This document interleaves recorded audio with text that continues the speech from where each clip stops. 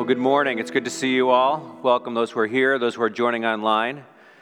I appreciate the reminder we had from Terry as he's talked about our mission statement here at Bethany, because we want to be reminding ourselves that as followers of Jesus and as a congregation, we want to always remember to be intentional about inviting people to come to know God.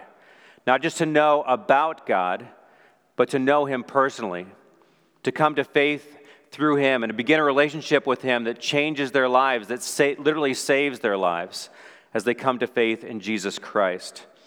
And so we've been in a season in these 5 weeks as we walk together, journey together through an initiative that we call BLESS. We've been walking through this acronym of BLESS, and in the first week we saw that the B stands for begin with prayer. Because if we're going to be intentional about having lives that invite people to Jesus, that include regular rhythms and practices of everyday evangelism, we want to begin with prayer. If we want to point people to God, we ourselves need to be connected to God. We know that everything good we have, every good gift comes from God, and so we come to God in prayer, asking Him for what we need, asking Him for opportunities to share the good news about Jesus Christ, asking Him to allow us to be a blessing even as He has blessed us. We begin with prayer because we want to listen to the voice of God as He guides us and leads us in our lives. And we saw that the L stands for listen. Not just any listening, but careful, compassionate, active, responsive listening. Listening as an act of love. And we learned last week from the example of Philip that as we seek to be better listeners, we need to be kind of tuning into 2 channels. Listening to the voice of the Holy Spirit guiding us in our lives, and listening to the people around us whom God guides us to spend time with. Seeing how God is already at work and active in their lives. Now this week we move to the letter E, which stands for eat together. So it's a pretty fun week.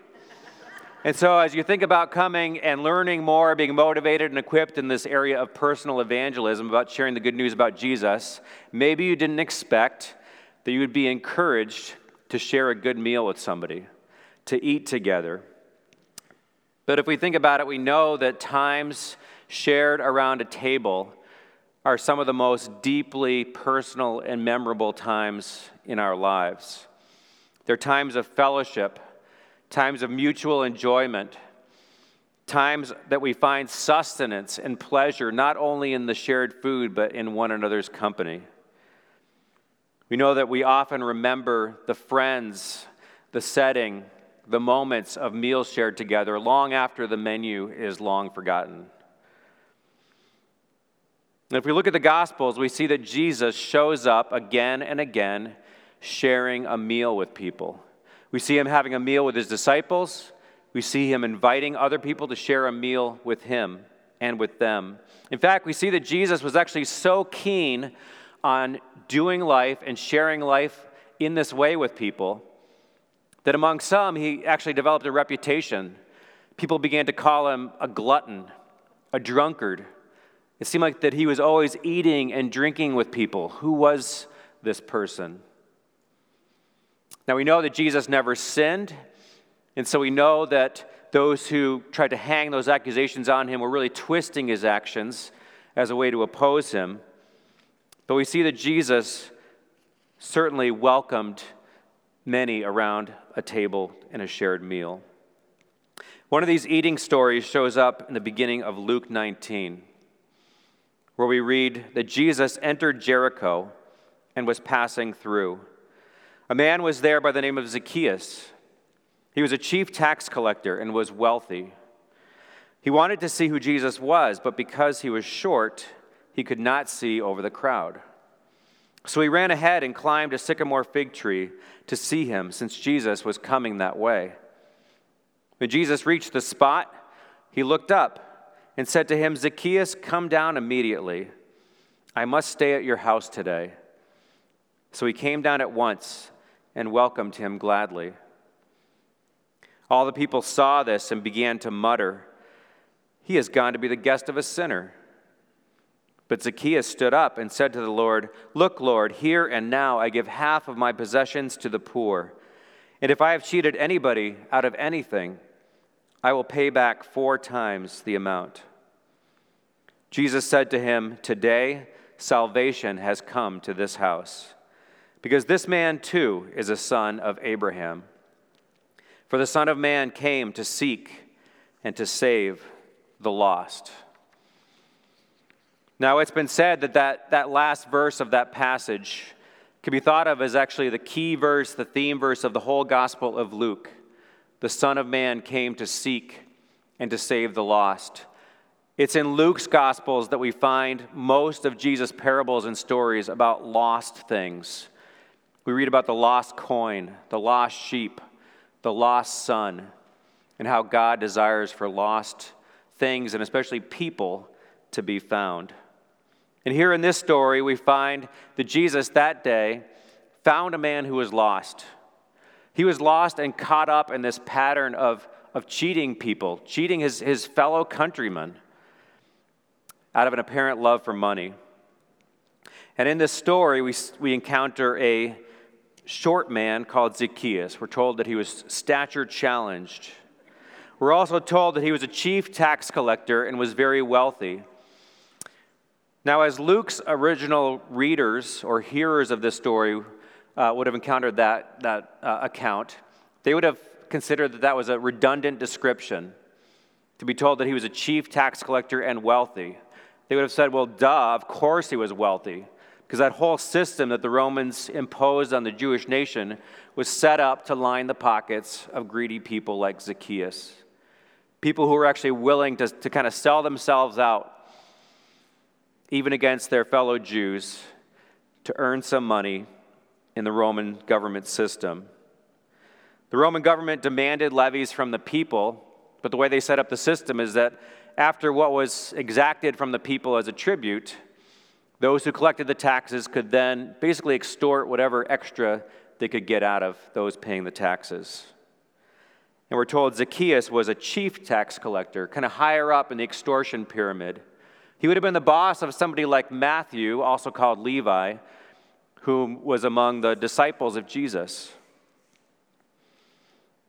And so Zacchaeus, at least financially, had a lot of advantages.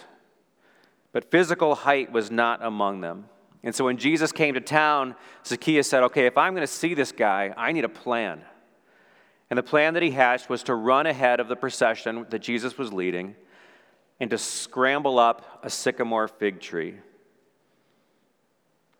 We don't know what motivated Zacchaeus that day. There's no backstory. We don't know what he had heard. We don't know what he had come to believe. We just know that he was on a mission to see Jesus. It wouldn't have been dignified for him to scramble up that tree, but he didn't seem to care. He wanted to see, and he ended up being seen by Jesus. Now, even if he had just seen Jesus, Zacchaeus probably would have chalked this day up as a highlight of his life. He would have remembered that day when he got a glimpse of this famous rabbi coming through town. It might be like any of us who years later would recount a celebrity sighting that we had had. But for Zacchaeus, this wasn't just a highlight day. This was actually a pivot day. This was a day when his entire life was transformed.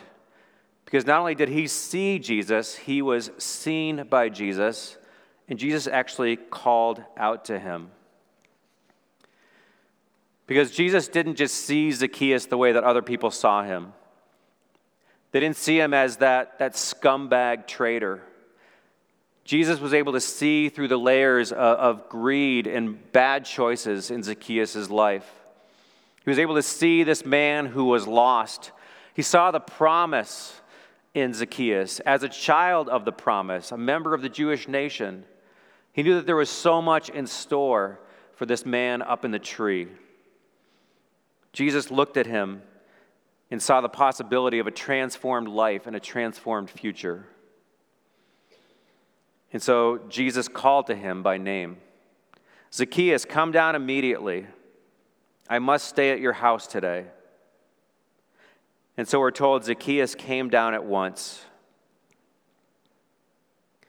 And as the story unfolds, It's clear that Zacchaeus not only wanted to see Jesus, but deep inside, he actually wanted to turn his life around. Maybe when he woke up that morning, he wouldn't have even thought of that. But something in what he saw and heard about Jesus gave him this desire, stirred and kindled this desire for him to have his life transformed by God. And so when Jesus called him down and said, "Hey, Zacchaeus, I'm coming over," Zacchaeus didn't hesitate. He climbed down and welcomed Jesus into his home. I want you to imagine for a moment how you would feel if you found out on short notice that Jesus was coming over to your house.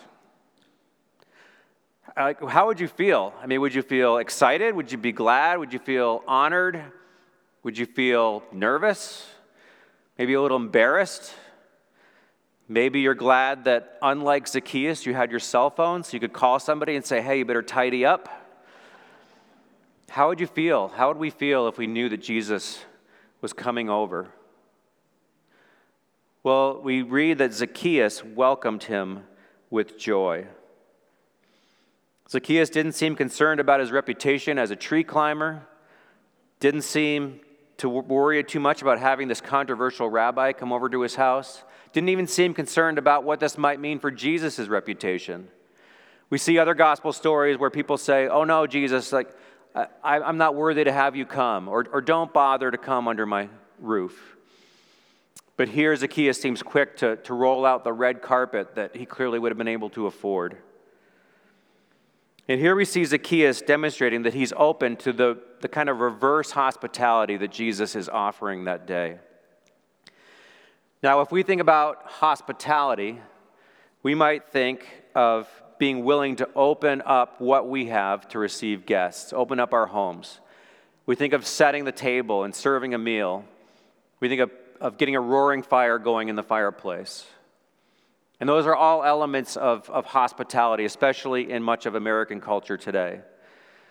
But in Jesus' time and place, and in the Middle East today, and in some parts of American culture today, it can be just as much an act of hospitality for us to actually invite ourselves over to someone else's home, to do them the honor of being willing to host us, to be willing to go on their turf and allow them to serve and host us the way they would choose to do.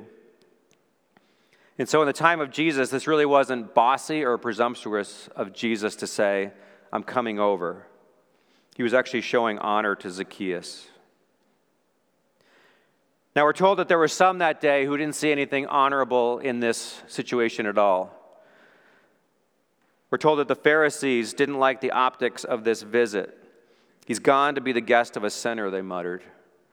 But Jesus didn't flinch, and neither did Zacchaeus. That day, Zacchaeus extended a welcome to Jesus and then found himself welcomed into the kingdom of God by the Messiah himself. We see that day represented a collision of two purposes: Zacchaeus' deep desire to see Jesus and Jesus' deep desire to seek and to save the lost. And the result was life transformation. Zacchaeus heard these muttering judgments of the people around him, heard that they were calling him a sinner. And what's really interesting is he didn't deny it. He didn't defend himself. He didn't deny that he was a sinner. Instead of dodging these attacks, Zacchaeus actually did what John the Baptist earlier had told the people to do when they came to him to be baptized. If we go back to Luke chapter 3, we read that John said to the crowds coming out to be baptized by him, "Produce fruit in keeping with repentance. And do not begin to say to yourselves, 'We have Abraham as our father.'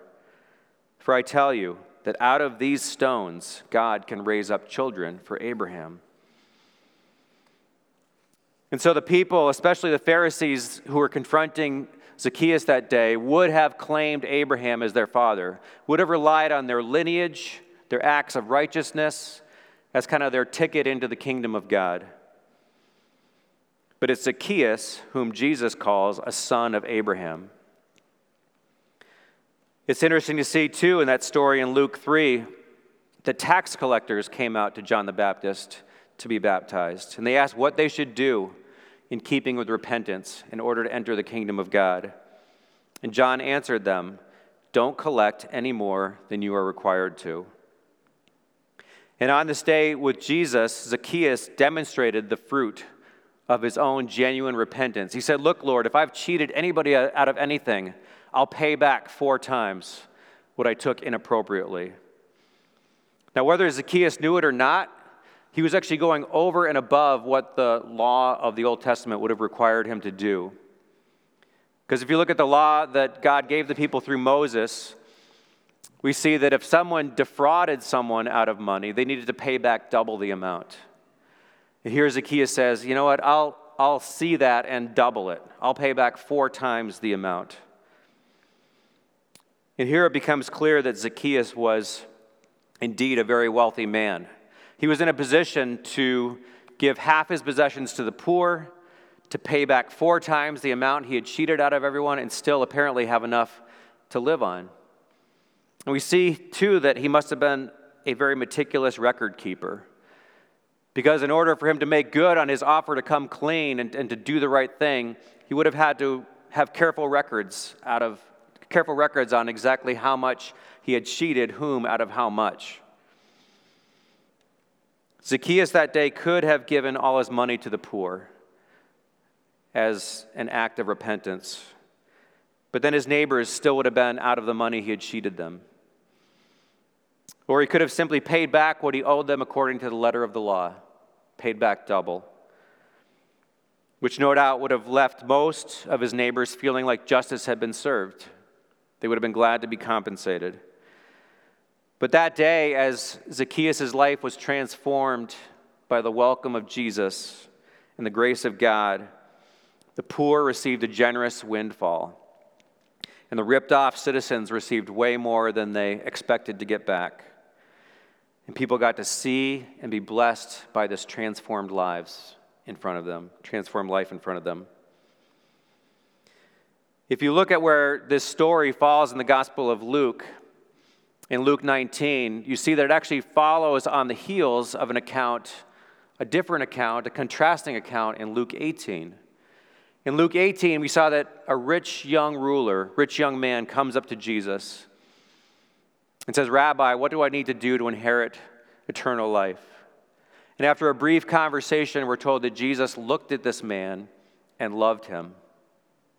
Jesus knew what was in the heart of him and what he needed to do to be right with God. And Jesus said, "Go and sell all your possessions, give it to the poor, and come and follow me."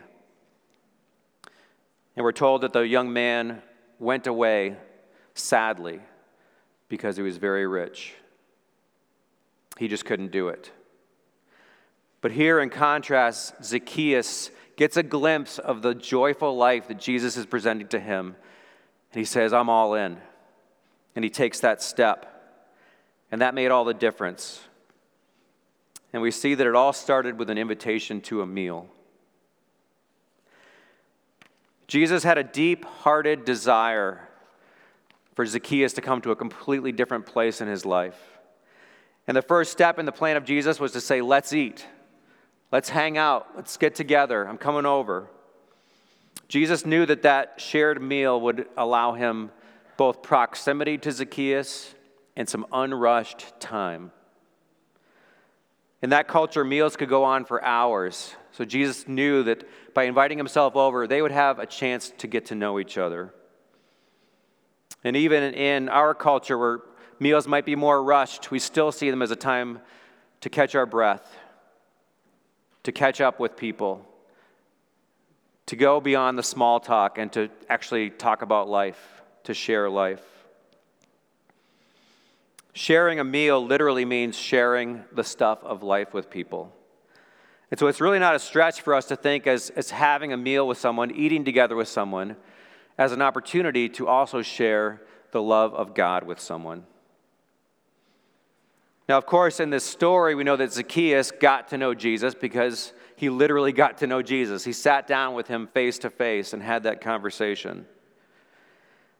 But perhaps as we share a meal with someone, God may use that as an opportunity for them to get to know Jesus through us, to experience the love of God in some way through us, to hear about the goodness of God through us as we listen to them without judgment, as we share with them a bit of what God is doing in our own lives,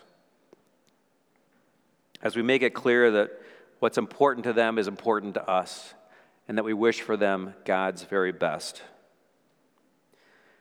Jesus said to Zacchaeus, "I must stay at your house today." It was non-negotiable. It had to happen. Somehow Jesus knew that his inviting himself over was going to be the key to a transformed life for Zacchaeus. And Jesus knows exactly what we need as well. We can trust him. He knows what will enable us to turn the corner in our lives, to move away from self-centeredness, to focus on others, to be a genuine blessing to them, people who will demonstrate the love and kindness and goodness and grace of God to others. Jesus knows what will leave us never the same. He knows what will transform our lives. And God welcomes us to a life-changing encounter with him, but also a life-changing journey as we continue to meet Jesus and pursue him. If you go on to read the Gospel of Luke, you see that Zacchaeus basically vanishes from the pages of Scripture. We don't hear from him again.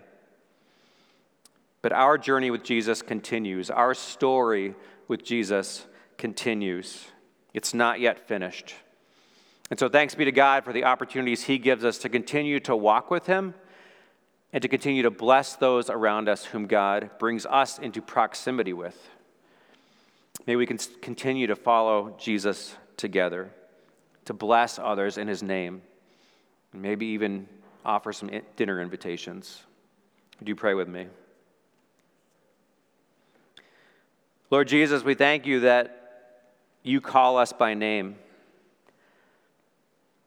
Like Zacchaeus, may we hear you and may we come scrambling toward you, ready to welcome you, to learn from you, to offer transformed lives to you, and to allow you to continue to change us from the inside out. Help us, Lord, to be like Zacchaeus. And Jesus, help us to be like you as well, to be one who welcomes people, to make ourselves available to them, to honor them when others look down on them or ignore them. Lord, nurture in us generous hearts that offer and receive hospitality. And we ask that you would give us opportunities, even this week, to share a meal and to share your love with someone to whom you long to show salvation. Jesus, we pray in your name. Amen.